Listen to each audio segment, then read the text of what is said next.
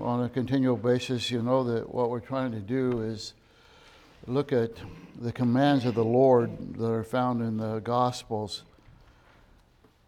Some of the very last words of Jesus is found in the Great Commission, told his disciples to go on all the world and preach the gospel, teach all nations, and baptizing them. And then he said, teaching them to observe all things whatsoever I have commanded you. There's many, many, many commands within the Bible, but we're just looking at the ones that Jesus gave to his disciples in that 3.5 years of his ministry before going to the cross and ascending into heaven. I've encouraged you from the very beginning to settle it in your heart that these commands that he gives us are going to be an impossibility without the Spirit of God enabling us. For it is God which worketh in you both to will and to do of his good pleasure. And so these commands are not really spoken so much to our minds and our bodies, but they're given to our hearts. They're commands that appeal to the heart. And that's why some of them have been, at least for me, very convicting. And we realize that these commands are given by the King. And not just the King, but the King of Kings and the Lord of Lords. He didn't give them to us to consider, to ask us ourselves, do we really want to do this or not? Should I do it? Do I feel like it? But the King's commands are to be obeyed. And we begin in Matthew chapter 9 and verse 32, and we're coming to a real transition point in the ministry of the Lord. As Pastor already stated, every year at the beginning of the year, we kind of have a transition time and want to do more or change things. And the disciples have been with the Lord for a number of months. And now he's getting ready to send them forth. He's taught them a lot of things, let them see a lot of things. He's been doing all the teaching and the healing. And now he's going to send them out on their own to evangelize and to come back and report to him. But before that happened, in verse 32, it says he's preaching, and it says in verse 32, as they went out, behold, they brought to him a dumb man possessed with a devil. And when the devil was cast out, the dumb spake, and the multitudes marveled, saying, it was never so seen in Israel. But the Pharisees said, he casteth out devils through the prince of the devils.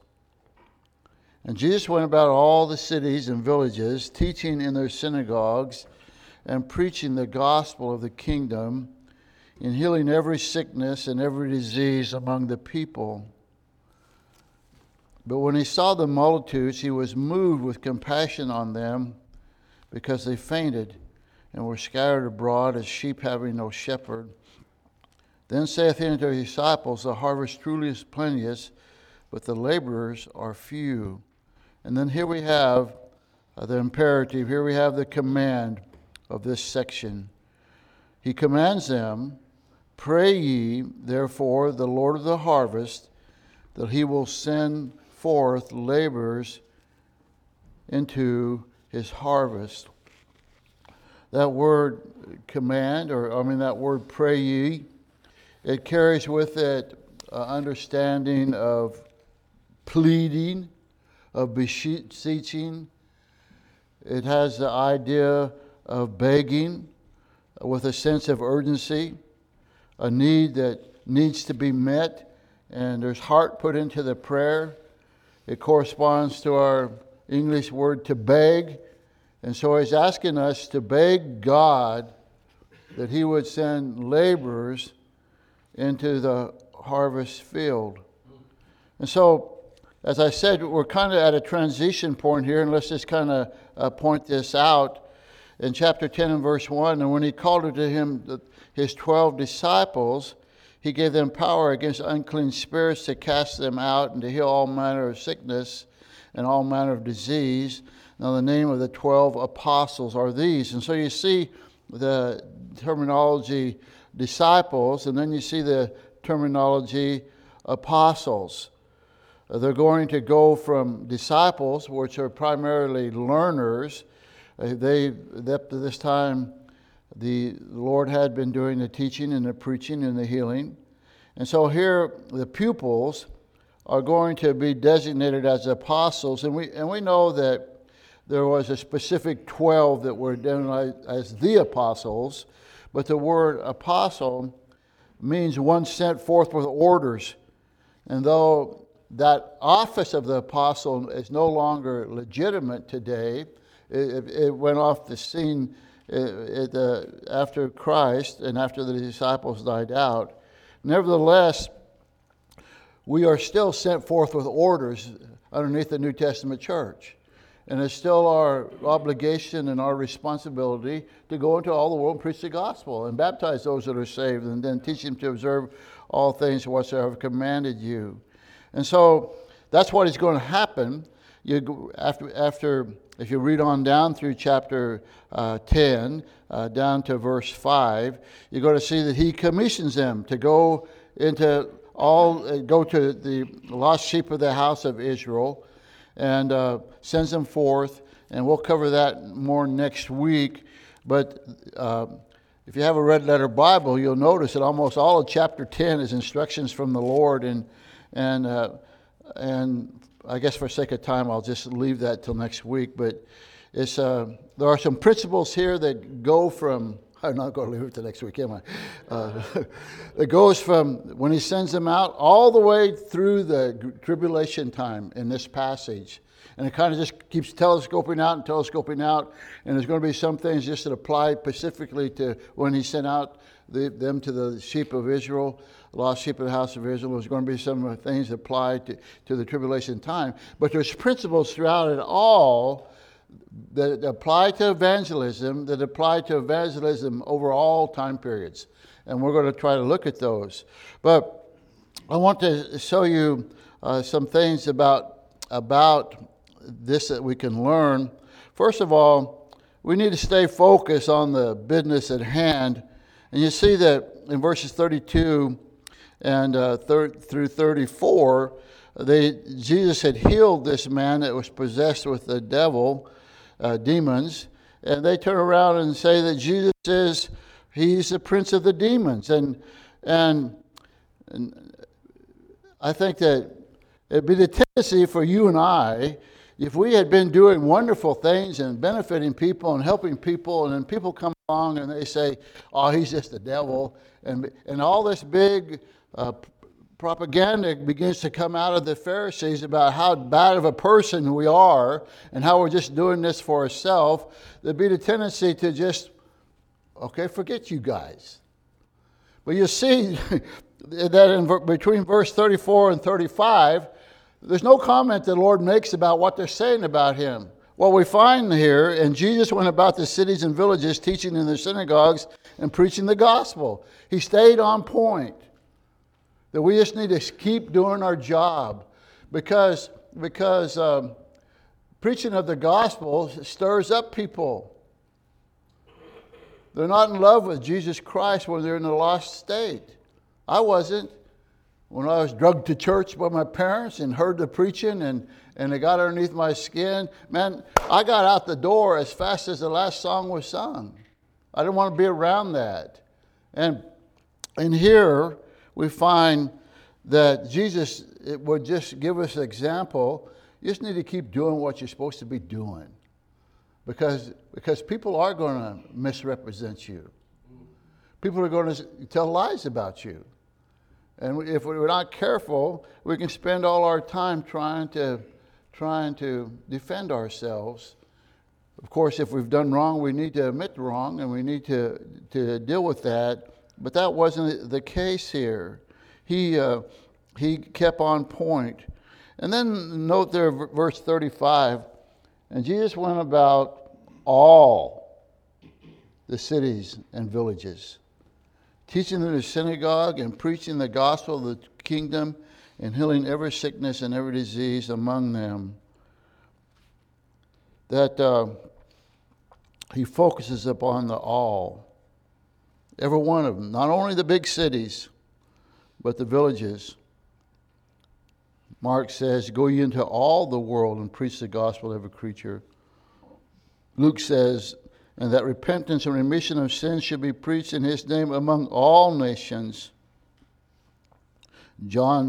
First John says, and we have seen and do testify that the Father sent the Son to be the Savior of the world. And so what does he preach? Well, he preaches the gospel. It's called the gospel of God. Gospel means good news. It's called the gospel of the kingdom. It's called the gospel of Jesus Christ. Paul calls it the gospel of grace. And of course, it's just the good news that Christ died for our sins, defined in 1 Corinthians 15. That Christ died for our sins, that he was buried, and he rose again the third day according to the scripture. That the death, burial, and resurrection of Jesus Christ, what it did, what it obtained for us, what opportunity it gave for us to put our faith in the shed blood of Jesus Christ that paid for our sins, that's the good news. And then he said he preached the gospel of the kingdom. And sometimes this, well, what's the kingdom? Jesus says the kingdom is at hand. Psalms 103 said, the Lord hath prepared his throne in the heaven, and his kingdom ruleth over all. So there's a one way of looking at the kingdom is God owns it all. But also, it's about God ruling in our hearts. That when we receive him, we not only become a child of God, but we become a citizen of the kingdom. And even though we're not there yet, we're not died and went to heaven, and he's not come and established his throne upon the earth, we're citizens of the kingdom. And so, in that sense, it's a spiritual kingdom. But also, as we alluded to, there is a future coming King of Kings and Lord of Lords. And then let's look at that verse 36, and that word saw. But when he saw the multitudes, it's more than just observing in the sense of, man, I saw a big bull moose run across the road today. No, this word saw carries with it more than just seeing something. It is to perceive. It's to notice it. It's to discern. It's to discover. It's to pay attention to what's going on. To observe, as I've said. To turn the eyes and the mind and the attention. To see something, and to see something is wrong, and to make an assertion or some kind of a mental activity of what must be done.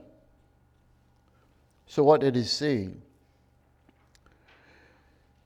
He saw people that fainted because they fainted as sheep. They were exhausted. They were weary. And the context, as you can discern from this and other passages, what are they wore out about? Religion. Religion is one of the most bondage-oriented things there is in this world. Religion puts you in bondage. Religion is, it's evil. And it's here, instead of being liberating, The Bible says you shall know the truth, and the truth shall set you free. Instead of being liberating, what the Jewish leaders and how far they'd come from what God designed was putting them in bondage to the point that they fainted. There was an absence of hope there. There was discouragement. I cannot do this. I can't live up to this. And it's just asking more and more and more and more and more. And so he saw them as sheep that were fainting. And then he says that they were scattered abroad as a sheep having no shepherd. That word scattered means as we would scatter seed or scatter a bunch of rocks as we threw them to cast them out. Is to be discouraged, is to be dejected.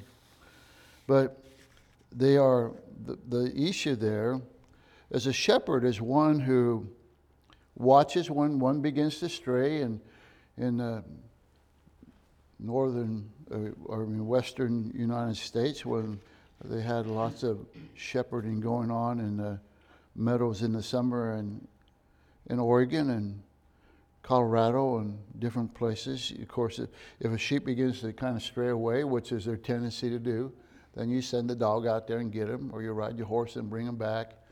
And so a shepherd, when there's no shepherd, and the sheep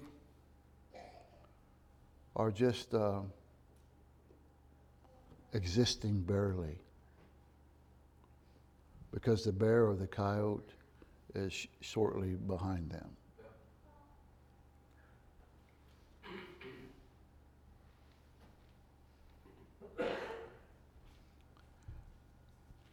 And this world of lost people are barely existing.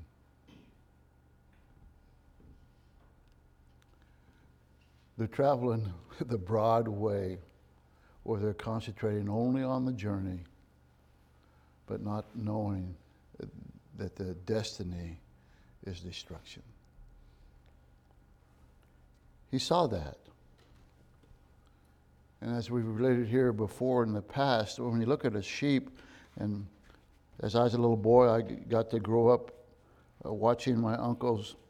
My uncle had a band of sheep, which is about 1,200, between 1,000 and 1,200. It's considered a band. Watched the sheep shearing, watched the lambing.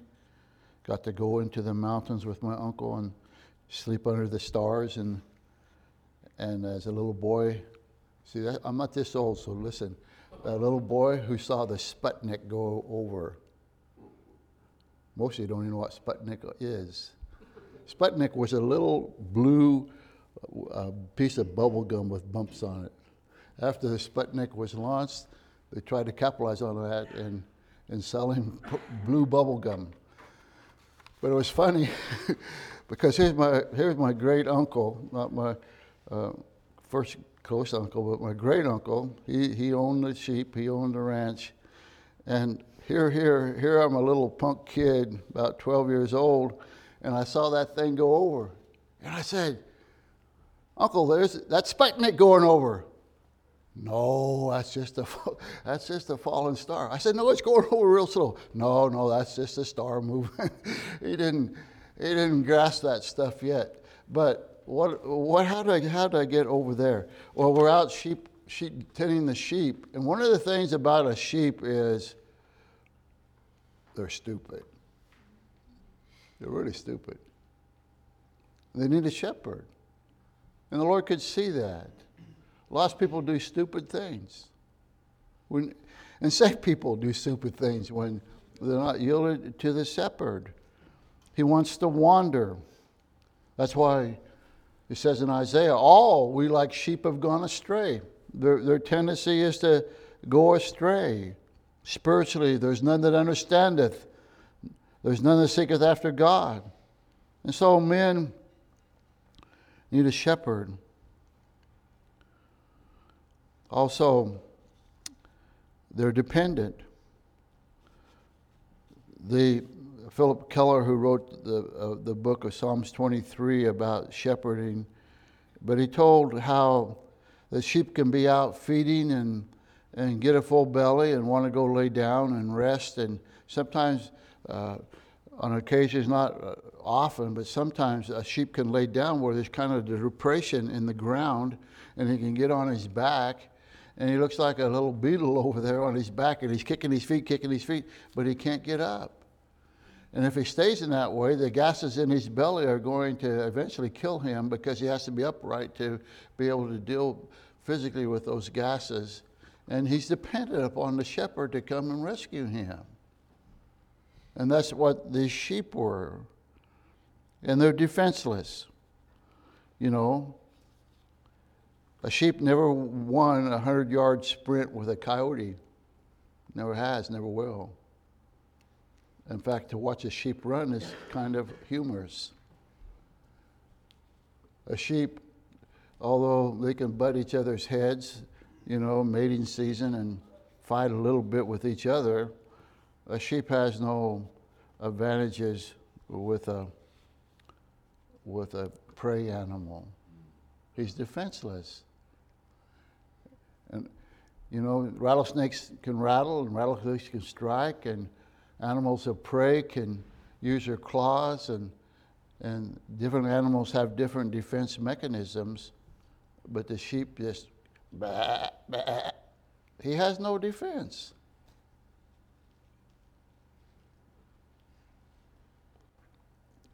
And listen, even though some of you are saved sheep here this morning, if we don't rely upon the Lord, we'll have big troubles. And so they're defenseless. Now, let's drop back there a little bit in verse 36. And it says, when he saw the multitudes, he was moved with compassion.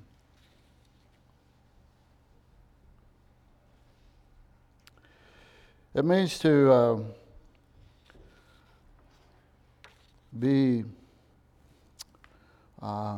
stirred inwardly.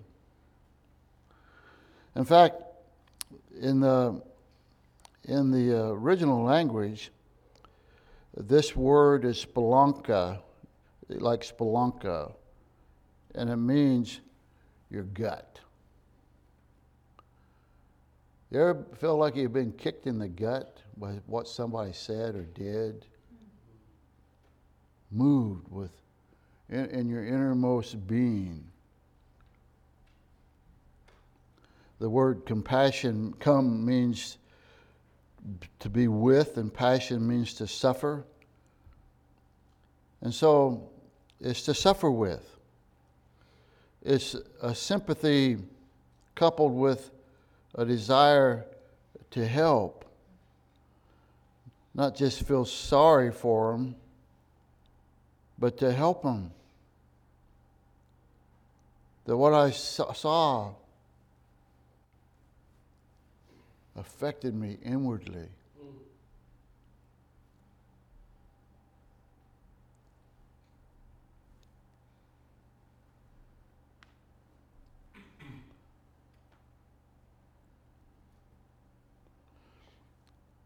It was a compassion that made him willing to enter in with the suffering and try to fix the suffering.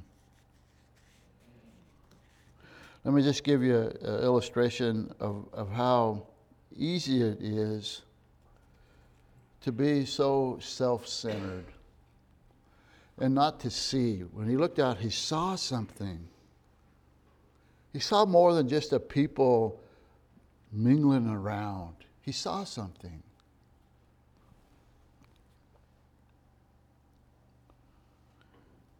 This took place on a New York subway. While people were sitting quietly in the subway car, a man entered with his noisy and rambunctious children. The man sat down and closed his eyes as though he is oblivious to his rowdy children. The once quiet subway car was now a disturbing place of chaos. The children's inappropriate behavior was obvious to everyone except their father.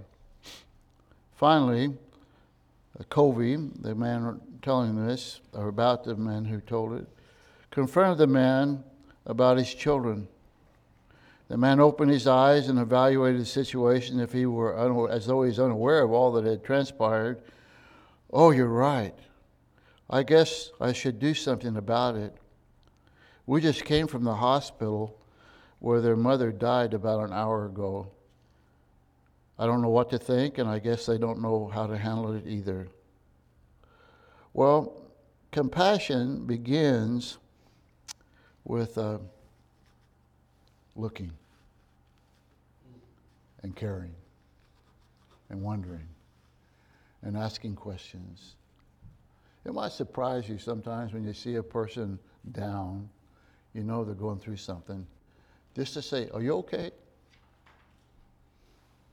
It may open up a conversation that was by divine appointment. But we live in a day where that question takes time away from us, doesn't it? And we're time-oriented in the Western culture, and we don't have time for that.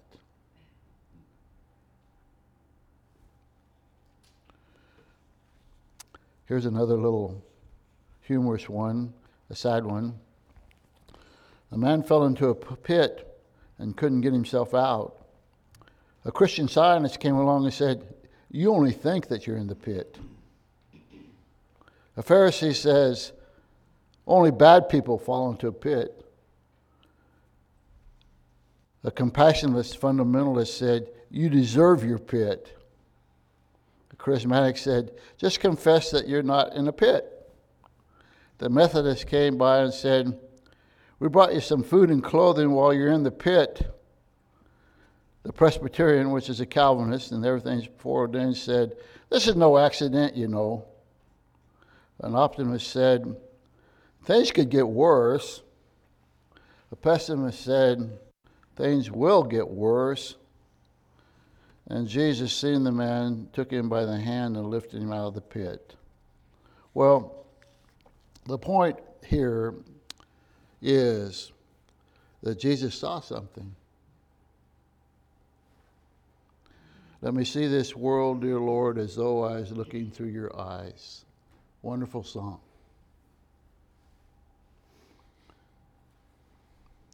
And then he made an observation. He said unto them, he changed the language from sheep to a harvest. Then he said unto his disciples, "The harvest truly is plenteous, but the laborers are few." John says, "Say not ye that you're yet 4 months, and then cometh the harvest. Behold, I say unto you, lift up your eyes and look on the fields, for they're white already to harvest." And so he uses a word, plenteous. The harvest truly is plenteous. There's lots of harvest out there. But the laborers are few. "Pray ye therefore the Lord of the harvest, that he will send forth laborers into his harvest."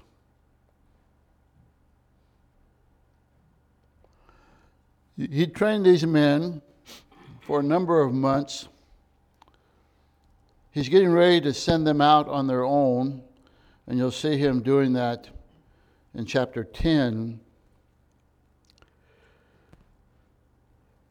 But here, as he sees that the harvest is plenteous and the laborers are few, he didn't say, "Come on, boys, we need to gear up. We need to get going."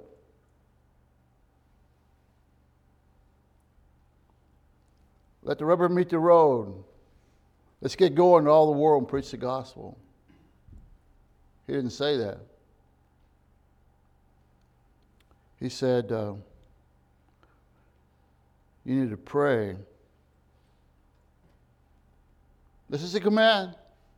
You need to pray. The Lord of the harvest. He's the Lord of the harvest. You need to pray that the Lord of the harvest, that he would send forth laborers into the harvest. And that word send forth is interesting.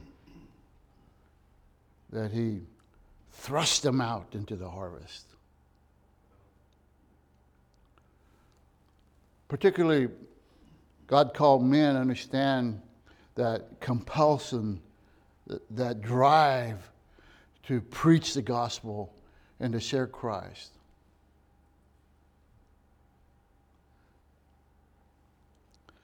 But you don't have to be God called to be a pastor or missionary to understand the need that you also should desire to be thrust out.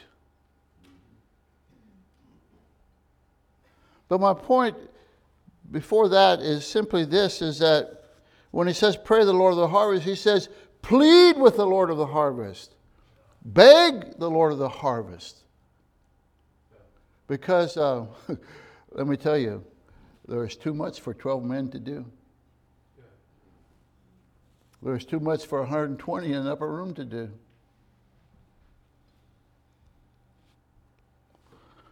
Okay, look at your little handout I gave you.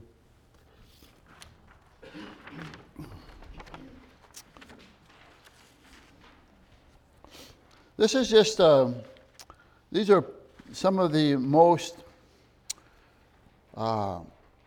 needy people groups in the world. And you see over towards the right, there's circles or there's star-like things. Where you see a star, you'll see it's kind of a subclass of people groups, but you'll see where there's less than 0.1%. And understand that. When it has 0.1%, it's not 1%, which would be 1 out of 100. But Kara assures me this morning that 0.1% would be 1 out of 1,000. Less than 1 out of 1,000. Is that right math? Okay. And so I just want to point out some things there to you. Let's go down to 1, 2, 3, 4, 5, 6, 7, 8, 8. An Arab group in northern Yemen.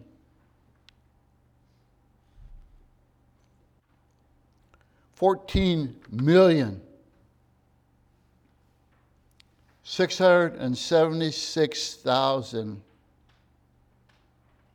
And look at the percentage that are evangelical or Christian. 0. 14 million people in Yemen.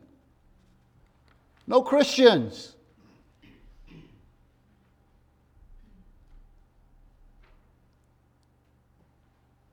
What can we do? What can we do? What can we do? Well, we can pray. And if Revelation says there's going to be someone from every people group, kingdom, nation, tongue, the language, I didn't get that language right. But you know what? Our prayers may be what gets credit for some of that, if someone goes there. Drop down about 5 or 6 more to the Arab and Yemen again, and the 7,594,000. Go down to the B's where it says Bania. This is in India, 16,927,000, and they have no Christians. And then note this one, Bengali Muslims and Bangladesh. We have a missionary who started churches in Bangladesh, Brother Hazra. Well, you know, it's a big... Is he really worth support, you know? I mean, now he's over here trying to work in New York.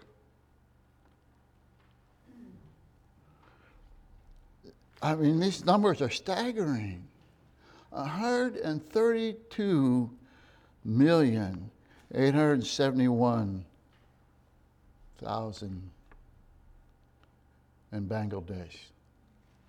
And the numbers are 0 and 0.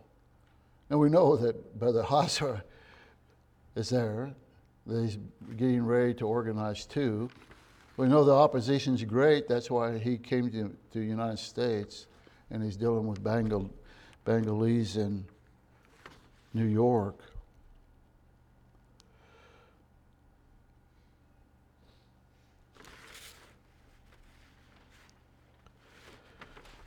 But here's the deal. The Lord's not even asking us to get up and go. He didn't ask him to get up and go. He's going to later. And he expects us to go. But isn't it interesting, before he said go, he said, get on your knee or bow your head and beg me, beg, plead, that I would send forth laborers. Since studying this passage and reading these figures, I asked myself, when was the last time that I prayed for laborers? It's a command.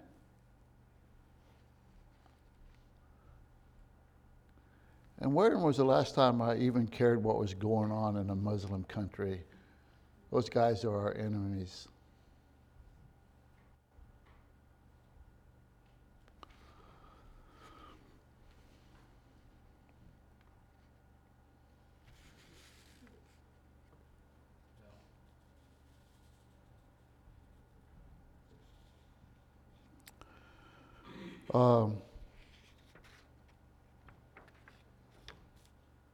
I think it'd be pretty hard for me to argue the case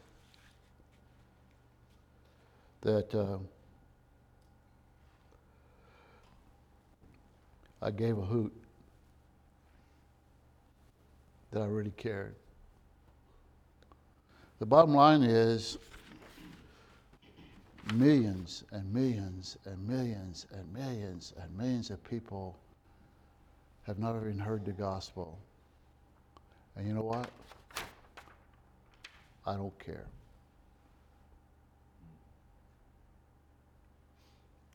If I did, I'd pray for them. I encourage you to go online. There's a couple of the Joshua Project and a couple of other projects where you can have a people group sent to you each morning or each day on your cell phone or on your internet. And it would only take us a couple of minutes to bow our head and maybe even research a little deeper about what kind of people they are and what they do. But to pray, Lord, send laborers.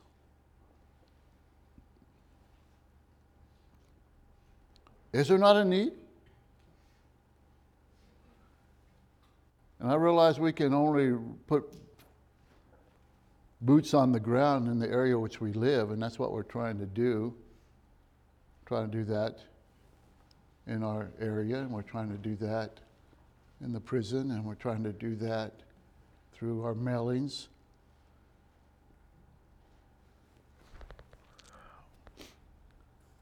But the population of Alaska, not just the natives, but the population of Alaska is less than 1 million.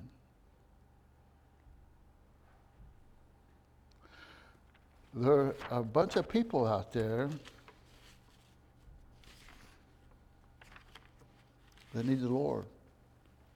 I can't imagine knowing the Lord since I was 13 years old,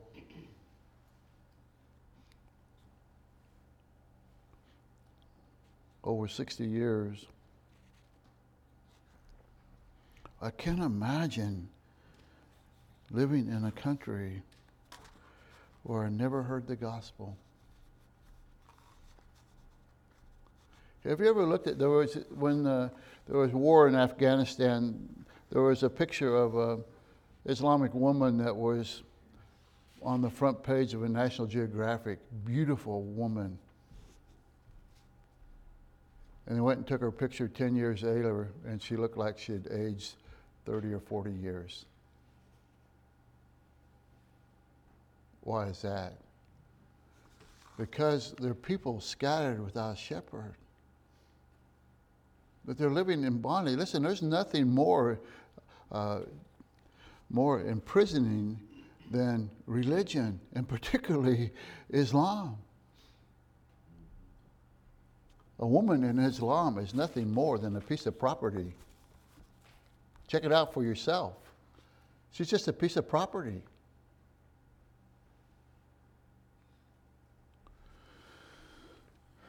And so all I'm asking you to do is obey the Lord and pray for laborers. And ask the Holy Spirit to kick us in the ribs and say, you need to be praying that God would raise up laborers. And then we get serious about it. And it may be that God puts just one people group on your mind. Years ago, I went to a mission conference, and there's a guy there who got up a preacher, and he's told how his church got under a burden for this certain people group, and they started searching around. Who could they support to help this people group?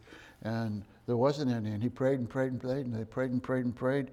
And you know, God raised up a missionary from another sound church, and they were able to get behind him and support. Sometimes he raises it up from your own church. But let's not be, we're in Alaska, we're independent people, we got our act together, and us four and no more is enough.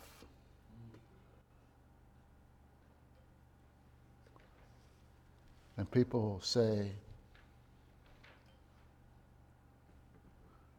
no man cared for my soul.